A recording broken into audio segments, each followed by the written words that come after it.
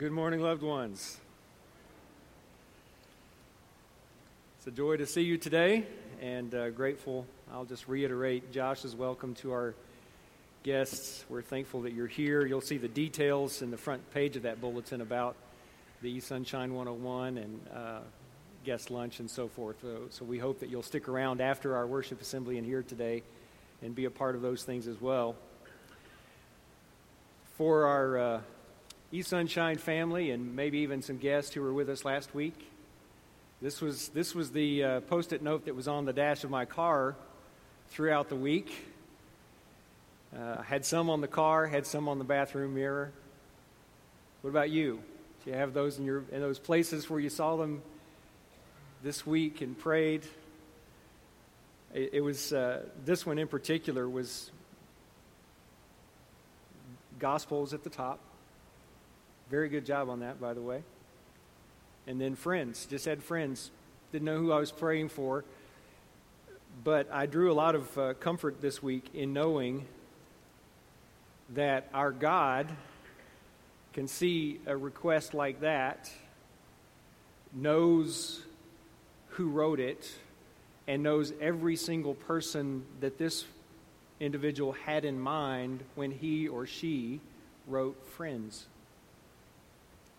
And I took great confidence in that. It gave me a lot to pray for as I imagined who might write something like that. And as I prayed for this person, for those friendships, for these friends to know Jesus. And what a pleasure it was to be able to do that on several different accounts, some more specific than others.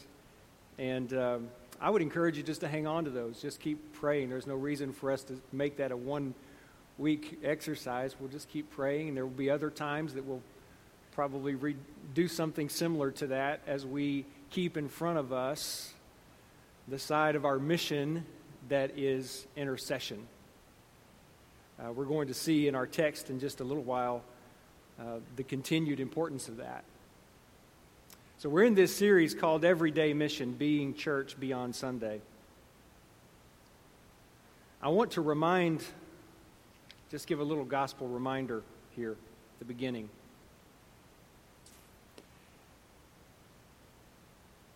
In the book, The Shack, you may remember that from in the early 2000s, mid-2000s, around 2006 or 7, somewhere in there. The Shack tells the story of a man named Mackenzie Phillips, Mac, as he's called in the story. And Mac has experienced tragedy when he has gone camping with his family, and his youngest daughter is abducted and then assumed murdered. They find evidence that she'd been murdered in a small shack in the Oregon mountains. And that shack was the crime scene. It's where evidently the tragedy had taken place, and it had been years now since this had gone on. And approaching the anniversary of his daughter's death, Mac receives a note in the mailbox that says, "Join me at the shack this weekend, God." It was from God. He thought it was a dirty trick and even wondered if maybe the murderer was out there. What's going on here? The emotions of anger and rage and complete grief just flooded him once again. But he decided that he was going to go to the shack anyway. He was going to explore this. He took his gun with him, packed it, put it in the back of his shirt, and decided to make his way to the shack. And as he saw the shack, as he's coming up on it, all of those emotions had come back once again, and he just was in a whirlwind of emotion as he climbs the steps to go up to the shack. And it says, as he tried to establish some inner mental balance, the anger that he had thought had so recently died inside him began to emerge. No longer concerned or caring about what to call God and energized by his ire, he walked up to the door. Mac decided to bang loudly and see what happened, but just as he raised his fist to do so, the door flew open, and he was looking directly into the face of a large, beaming African-American woman. Instinctively, he jumped back, but he was too slow. With speed that belied her size, she crossed the distance between them and engulfed him in her arms, lifting him clear off his feet and spinning him around like a little child.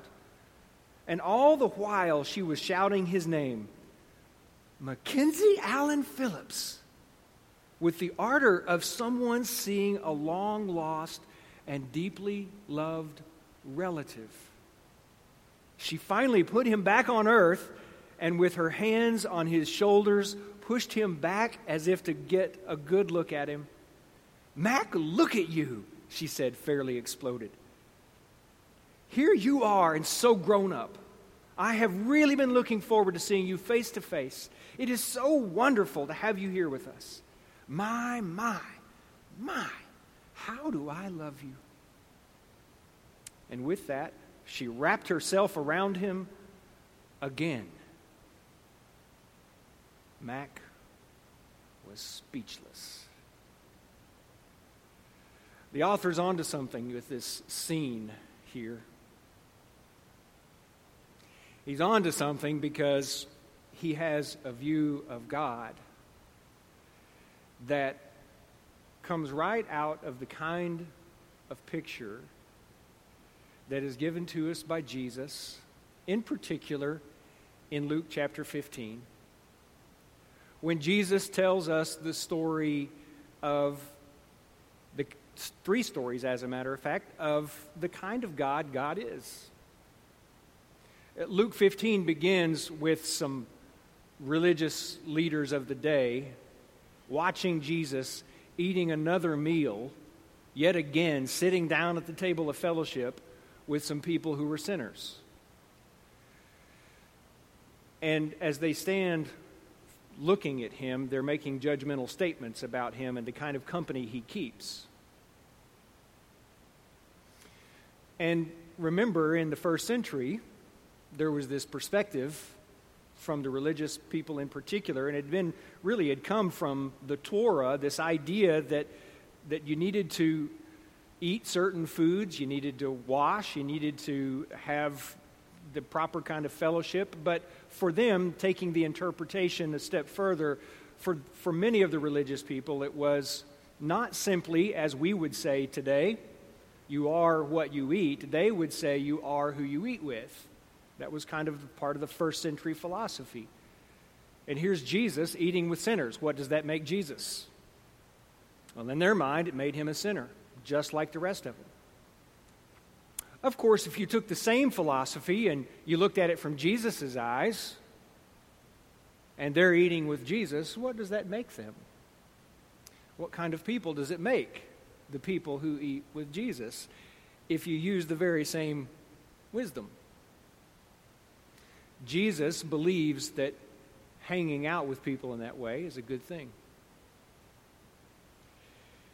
And this story shows something that Jesus tells. First, about a shepherd who's lost a sheep, 1 out of 100, and leaves the others. Before there's even a sense of security established for the others, he's going out to find the lost sheep. He says God's like that shepherd. The song by Corey Asbury called Reckless Love is based on that scripture. That it just seems amazing, reckless, but not in a harmful sort of way, that he would go after that one sheep. He cares that much. But Jesus says God is also like a woman who has 10 coins and she loses one of them. And when she clears the house, rearranges everything, sweeps, and finally finds the coin that's lost, she's so happy she goes and spends one of the other coins, perhaps, to throw a party, to celebrate that she's found it. He says God's like that woman. And then finally, of course, God is like the father who has 2 sons, Both of them are rather far away from the Father, just in different ways. One, because he wants to live on his own and do what he wants, and the other one because he wants to live on his own and do what he wants in a different sort of way. The young one goes off, and after he gets his inheritance, which is like saying, I wish you were dead. Since you're not, could you go ahead and cash me out right now? Goes and spends everything. A while later, he comes back with nothing, begging, reciting his speech. Father, I've sinned against heaven and against you. I do not deserve to be called your son. Just make me like one of your servants. But the father sees him before he even gets there, and he runs out. He perhaps hikes up his robe and looks a bit humiliating, running out to meet his son, and he sees him, and he throws his arms around him, and he kisses him. The son starts the speech. The father won't let him finish it, and he starts getting the preparations ready for the party for his son who's been away and is now back. He doesn't even need to hear the details. He's just ready for the party.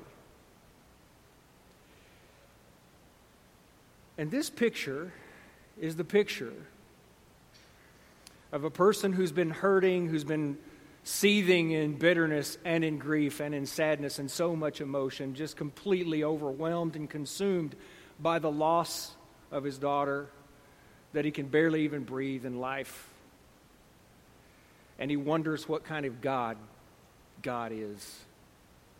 And when he shows up at the shack that weekend, the picture here is a God who is welcoming him. Like a woman in this case, in this book. And welcomes him in. And I think William Young knew that many people feel about God the way Mac perhaps did, that God likes punching buttons and making life miserable from his faraway place in heaven. And William Young is trying to give us a picture of a God who is delighted to see us show up and looks at us, looks at our growth, says our name, and then finally just reminds us, my, how I do love you. And I tell you that story because what Paul does in his letters, today we're going to be in his letter to the Colossian church. What Paul does in his letters is he starts off talking about gospel. He starts talking about the kind of God God is. This is who God is. This is what God has done. This is who you are in Christ if you receive what God has done for you in Christ. And then this is how you live. But he begins that way on purpose. He wants to start with the gospel. He wants to start with who God is, what he's done, and who we are in him. Before he ever gets to any kind of practices, before he ever gets to any kind of commands, he wants us to keep in mind the kind of God God is. I want to begin today as we look at some passages in Colossians chapter 4 that are about the practices, just to remind you of the kind of God God is. And Anne read from Colossians chapter 1. That portrait of Jesus was from Colossians chapter 1. It's the place where Paul is setting up the kind of God God is. And we are the people, if we have received Christ, who, just as we've talked about over the last several weeks, we are the people who represent God to the world. We're salt, we're light. Remember, as salt, that we make the difference by making contact. Salt is not something that can make a difference by staying in the salt shaker. It has to get out and it has to make contact with the food, with the wound, in order to do what salt does. So make contact, Jesus says. Make contact with this world. And light radiates, it shines, it calls attention to the things that are around it. Shine your light, Jesus says. And for us, we must be deeply embedded in this very God who loves us. I believe Young's portrait of Papa as he calls the Father in this book, The Shack, is right on. As a God who welcomes and picks us up, doesn't need to hear any speech. He just picks us up and he embraces us and he's ready. Now, there's a lot of transformation that happens in the rest of the book. Some deep and hard and personal things. A lot that has to be sacrificed and surrendered on Mac's part as he gets to live in his place as God's person. But it begins with God and the kind of God God is. And this is what Paul does in Colossians 1 and Colossians 2, all the way to verse 5 in chapter 2, is he reminds us of this God. He reminds us of who Jesus is and what Jesus has done for us. This reconciliation that he's made possible. The reconciliation we talked about last week, and how he's made that possible through his death, through his resurrection. Let's read, starting in chapter 4, verses 2 through 6. A very short passage here. Because you are who you are in Christ, Paul moves in chapter 2, verse 6 to chapter 4, verse 6. This whole section goes from, if you think about the first part of his letter, and when he talks about the kind of God God is, what God has done, who we are in Christ, we could think of that in a vertical sense, or a theological sense, or a gospel sense, whichever one you'd prefer there. It's gospel. It's the vertical aspect of the letter. He moves then into the first part of chapter 2, and then leading into the last part of chapter 2, leading into the first part of chapter 3, he looks at the transformational side of this. Because we are in Christ, this is what God does to the old self, and this is what God produces in the new self. You're a completely different kind of person when you're in Christ. And then he moves from the transformational into the social. Because we are this kind of person in Christ, it changes all the kinds of relationships that we have. And he specifically talks about the relationships that husbands and wives have, that parents have with their children, that we have in the marketplace, slaves and masters in this case. So it goes from vertical to transformational to social, and then finally, here in chapter 4, to the missional part of that life. Because when we're in Christ, we don't just enjoy the vertical, singing the praise and giving thanks to God. And it's not just about the transformation on the inside in me being able to live with me, to love me. It goes into the social realm, but it doesn't stop at the social realm either. It doesn't just stop with the gathering. It doesn't just stop with these relationships in our family and in our church family. It goes outside. And to be people who are in Christ, all of those things are happening to us. They're all a part of this new identity in Christ. And this is what Paul says. Devote yourselves to prayer, being watchful and thankful. And pray for us too, that God may open a door for our message, so that we may proclaim the mystery of Christ, for which I am in chains. Pray that I may proclaim it clearly as I should. Be wise in the way you act toward outsiders. Make the most of every opportunity. Let your conversation be always full of grace, seasoned with salt, so that you may know how to answer everyone. Just a few verses here, but so full for this missional life that God has given us. Let's think about these verses a little bit together. Starting in verse 2 once again, devote yourselves to prayer, being watchful and thankful. This is exactly what is talked about in the beginning of Acts chapter 2, when it says the disciples devoted themselves to the apostles' teaching, to the fellowship, to the breaking of bread and prayer. They devoted themselves. They gave themselves to it. They continued in it steadfastly. They didn't miss it. They were on top of it. This had become their new way of life. Devotion to prayer. And in this missional sense, prayer is not just a matter of the vertical relationship, and it's not just a matter of the inner transformation that we need. It's not just something we do in our social settings as a family or as a church family. Prayer has the missional side of it as well. Devote yourselves to prayer. This is simply one way for us to be devoted to prayer for each other, for the breakthroughs that we want to see happen in life.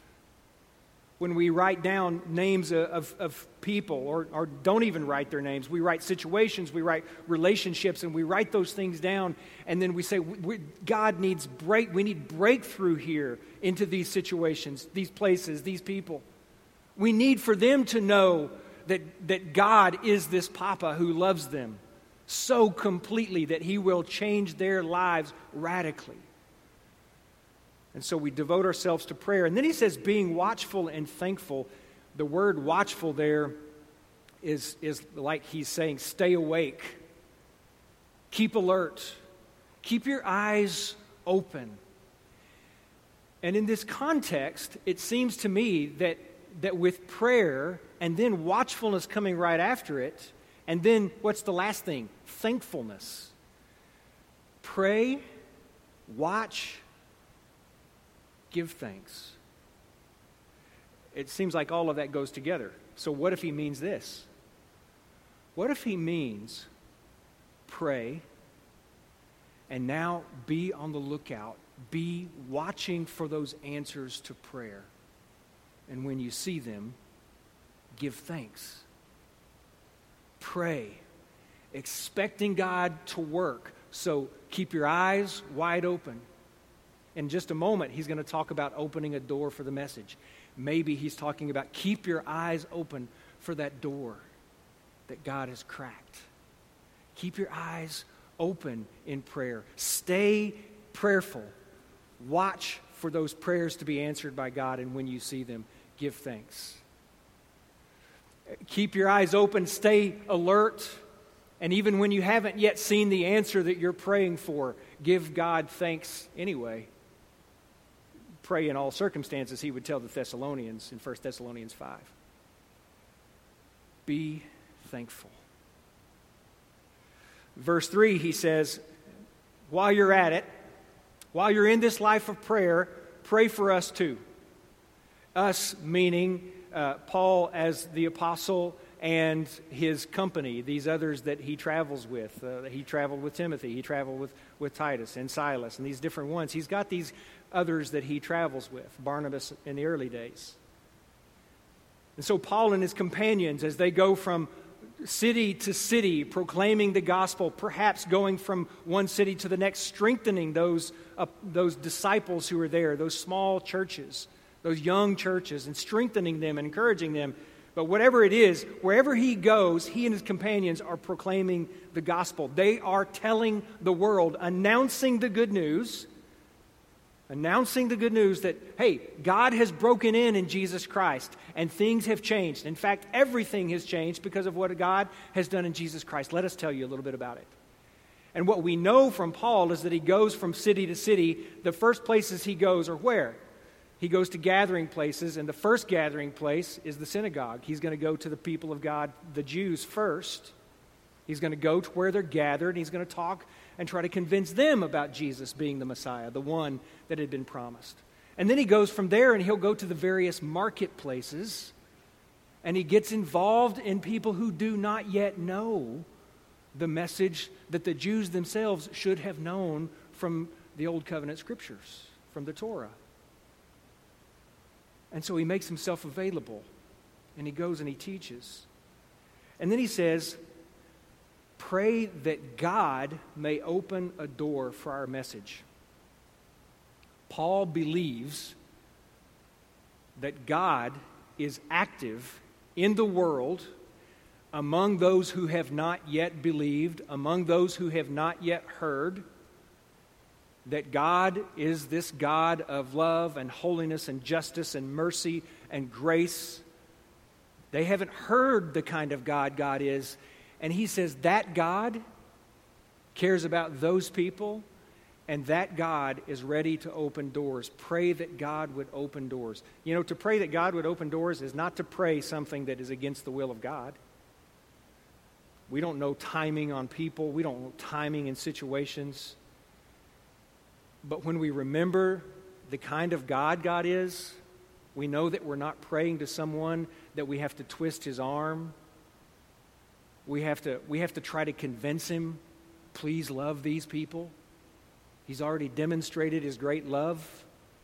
He's already demonstrated how far he will go to love the world. He's already demonstrated how far he will go to give the world hope and new life by raising Jesus from the dead. So this God is ready. And he says, pray that he will open a door for our message. And that I may proclaim the mystery of Christ. And then proclaim it, he says in verse 4, clearly. In other words, I need help just unveiling this mystery. What he says here is to reveal it, just to make it known. So it's like it's a portrait that's covered in a cloth, and he's taking the cloth off and going, ta-da! Here's Jesus. Here's the kind of God God is. And that's the word that he uses here. Pray that I would do that well.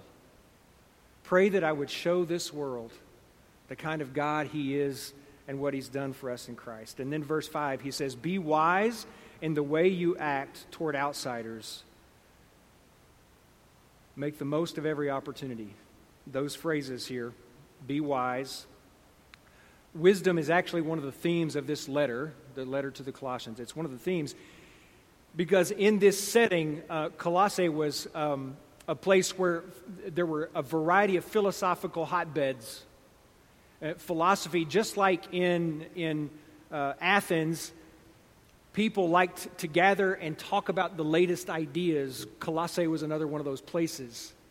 And what's happening in the Colossian church is there is a battle going on. There's a competition going on as all these different philosophies and ideas and attitudes and perspectives that are around them in their culture, sound familiar, are competing with Christ and the philosophy, the theology, the gospel that we believe as people of Christ. And so people are weighing these different philosophies, and they're weighing Christ. And he has already said back in chapter 2, verses 2 to 3, as he gets toward the end of his vertical gospel message, and he says, the revelation of God is Christ, in whom are hidden all the treasures of wisdom and knowledge. That'd be a life changer for us if we really believed that and lived like we believed that everything that was wise, everything that was good, everything that was true was really captured in Jesus. That there really is nothing better, nothing wiser, nothing truer than Jesus himself. And living as if that we really believed that, if it were true, that would change us. That would change the people that we're around. And Paul is calling us to be wise in light of Christ, who is wisdom personified. This Christ who lives in you, the hope of glory, he says back in chapters 1 and 2, that Christ is the one who helps you live wise because he's given you a new life. He's given you his life. And so now live in that wisdom. And wisdom is putting into practice. It goes beyond just factual knowledge, right? We know the difference here. It's not just facts. It's not just having the right information.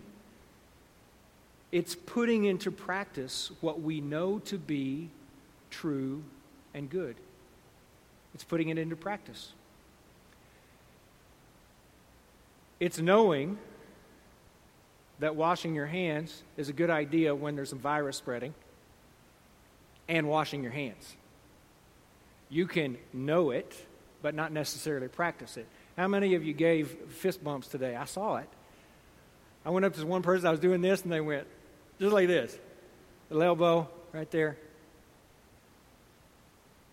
Wisdom is putting into practice what we know to be true and good. And Paul is so concerned throughout the letters. It's certainly, you see it in the life of Jesus. You see it in the book of Acts as well. Paul doesn't want the lifestyle and the attitudes of his followers to give opportunity for a negative view of Jesus. He doesn't want the way that we live before outsiders. Outsiders in this case are those people who have not yet believed. They're skeptics, but they've not yet put their faith in Christ. And he doesn't want those who believe in Christ and live for Christ and wear the name of Christ to live in a way that pushes people further away from Christ, that would call into question our own lives and therefore the one that we claim as Lord. Oh, he's your boss? I don't think I want any of that. Now, it's one thing if they reject us because of the good that we do. Peter even talks about this in his letter when he talks about slaves being obedient, not being rebellious. So, employees, if you got a boss, obey the boss. Live differently. And then he says, make the most of every opportunity. These are just, be wise in the way you act towards outsiders. Make the most of every opportunity. Because he recognizes the Christians in Colossae, we ourselves, are a minority. So one of my friends, I guess, I don't know how long it's been now. It was a Sunday afternoon when, several weeks ago, when the news about Kobe Bryant and his daughter and the helicopter crash in California. And that hit the sports world obviously very difficult. It was talked about almost for a month. It's been quite a month, but weeks until, even up to the memorial service that was held recently. I had a friend at the gym who, a few years older than me, and is a sports fanatic. Every conversation seems is around sports, and we were talking, and he brought up the helicopter crash. This was the day or maybe 2 days later after the crash, so it was still fresh on people's minds. And he said, I keep reading these different articles, and this one article goes back all the way to 2003 and the sexual assault case that had been levied on Kobe, that he eventually made a public apology about, and in a way admitting some guilt there. And so he was going back to that. And what about that in his life 17 years ago? What about that episode? What about the woman who was there? And I said, this is tough.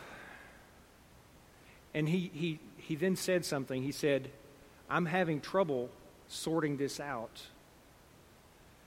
And I'd like to have a spiritual perspective. This is not a church-going person.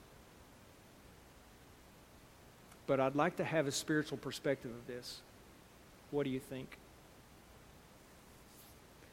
Make the most of every opportunity.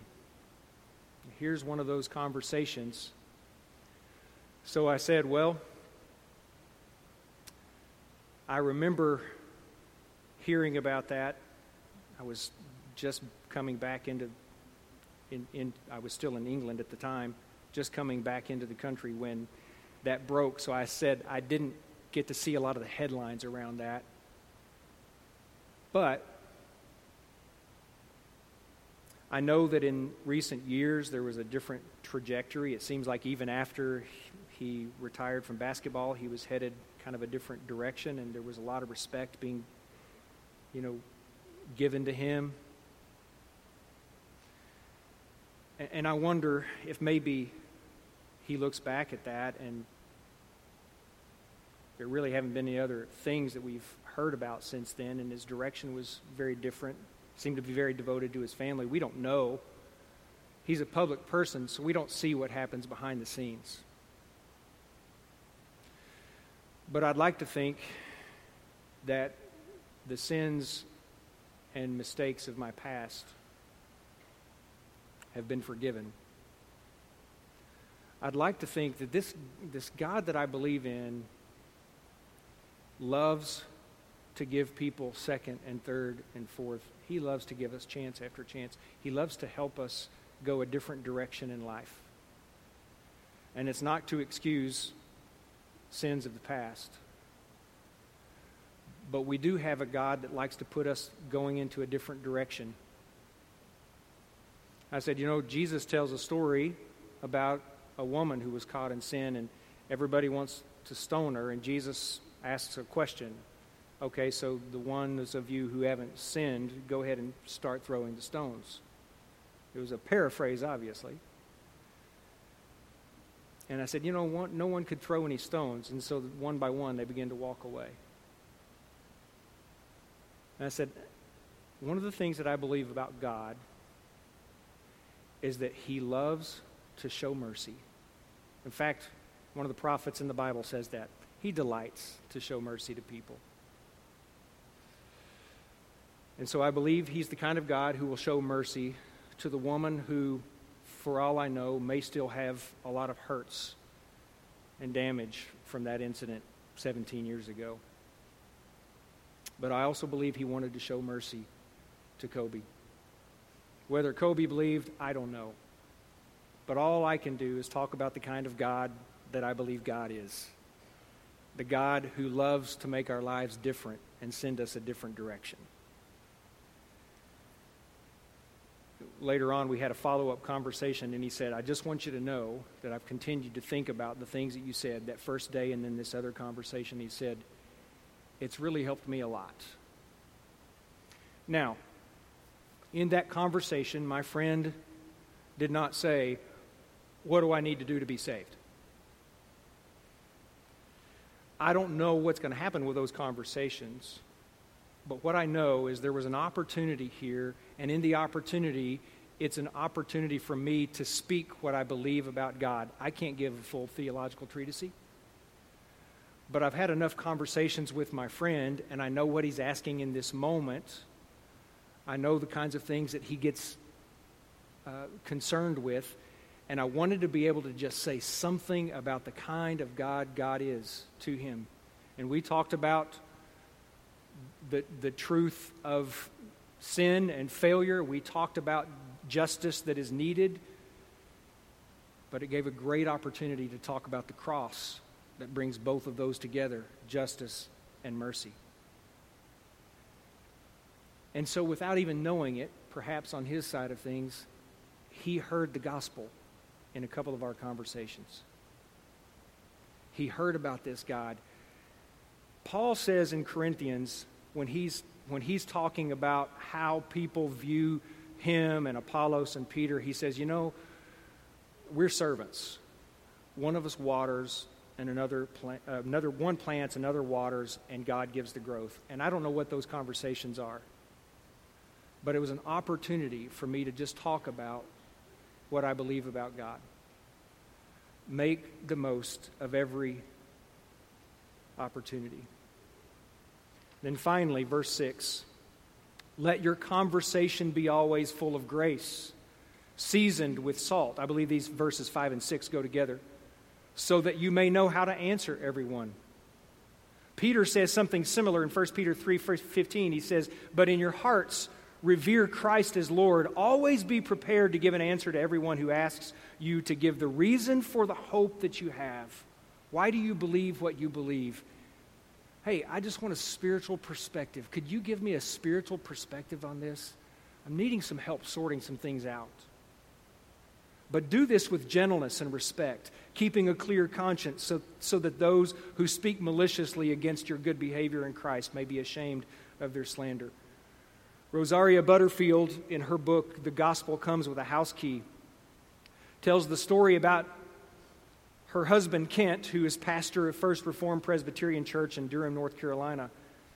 And she and her husband had gone on one Thursday evening in May of 2014 to speak at another church on the topic, loving the stranger. And they go on this Thursday night and they speak and they have a great time and they come back to their house and they realize when they walk in something's not right. Their golden retriever is hunkered down in a corner of the kitchen, and now they look around and they see things are thrown everywhere. There's a window that's been busted out, and they realize they've been burglarized. Their home has been burglarized. Their dog had been injured and was just terrified. And they go through the house, just seeing what's going on. They're caring for the dog. She goes into her bedroom, and everything has been ransacked and just torn up. All of her jewelry is gone, including her engagement ring that her husband Kent had given her. It had been in his family for 5 generations. She said, that morning I had contemplated putting it on. I usually don't wear it. I contemplated putting it on, and that was the last time I'll ever think about it. All of her jewelry, everything of value gone from their house, and the feeling of being violated was so strong among them. But a couple of days after they were able to kind of get things in place, they decided to host a party for the coming Sunday. So this happens on a Thursday. By Friday evening, they're writing an email and posting on the Nextdoor app that they're going to host a party this coming Sunday afternoon at 3 in their yard. So they started the preparations, they sent the message, and then after the message was sent, realized, that Sunday's Mother's Day. And they said, well, we've already sent it. We're going to have a party on Mother's Day afternoon. And they invited their neighbors, bunches of them, and they invited their church family. And evidently a yard full of people shows up for the party. But Rosaria said that Kent wanted to have some church family there, and he wanted the neighbors there. He says because his strategy is this: a house filled with God's people who can help our neighbors see the hand of God in everyday details of life, including the providence of being robbed. If we can just get people together, and there are enough people who can just talk about the hand of God in the everyday details of life. And then she writes this about the party. It was a joy-filled time with hot dogs and kids and water guns and meeting new and old friends. 21 of our neighbors showed up, and most of our church family as well. And when our unbelieving and skeptical neighbors asked how we were holding up, we were able to share the gospel with a new legitimacy. Because where God is in your loss matters more to a doubting and cynical world than where God is in your plenty. Did you hear that? Let me just say it again. Where God is in your loss matters more to a doubting and cynical world than where God is in your plenty. Because a doubting and cynical, skeptical world that has found numerous reasons not to believe, many of them are going to come to believe, perhaps most, not from a well-reasoned, rational study going point by doctrinal point and comparing it to their favorite philosophy. It's most likely going to come in relationships with people who can have a conversation, a people who are good at listening, a people who will take time to listen, make the most of every opportunity to listen, and then to speak with grace, seasoned with salt, giving an answer that includes something of the gospel of God. And a doubting, cynical, skeptical world will look at the people who wear the name Christ and watch what kind of witness do these people have. Our practices, the soul training practice that I want to encourage you to do this week is to go into this passage and just read these verses each day, preferably as you begin your day. Read Colossians 4, 2-6, and let those words soak in, and ask this God of the gospel, this Father of Jesus Christ, who's made it possible for you to have new life, to open a door for his message through your life, and that you'd be ready to make the most of every opportunity he gives you to have conversations that involve listening, that involve gentleness, that involve respect, and allow you to speak the grace of God into their lives. Would you stand with me, please?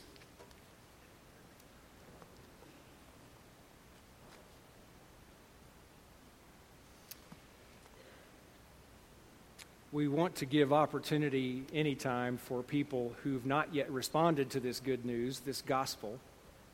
Paul's writing to a church. He's writing to people who've responded. They've responded in faith. They've responded in baptism. They've given their lives to Jesus.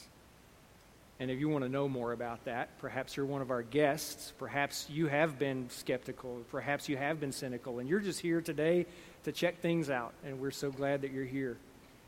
We keep learning. I often say I'm one learner telling other learners what he's learning.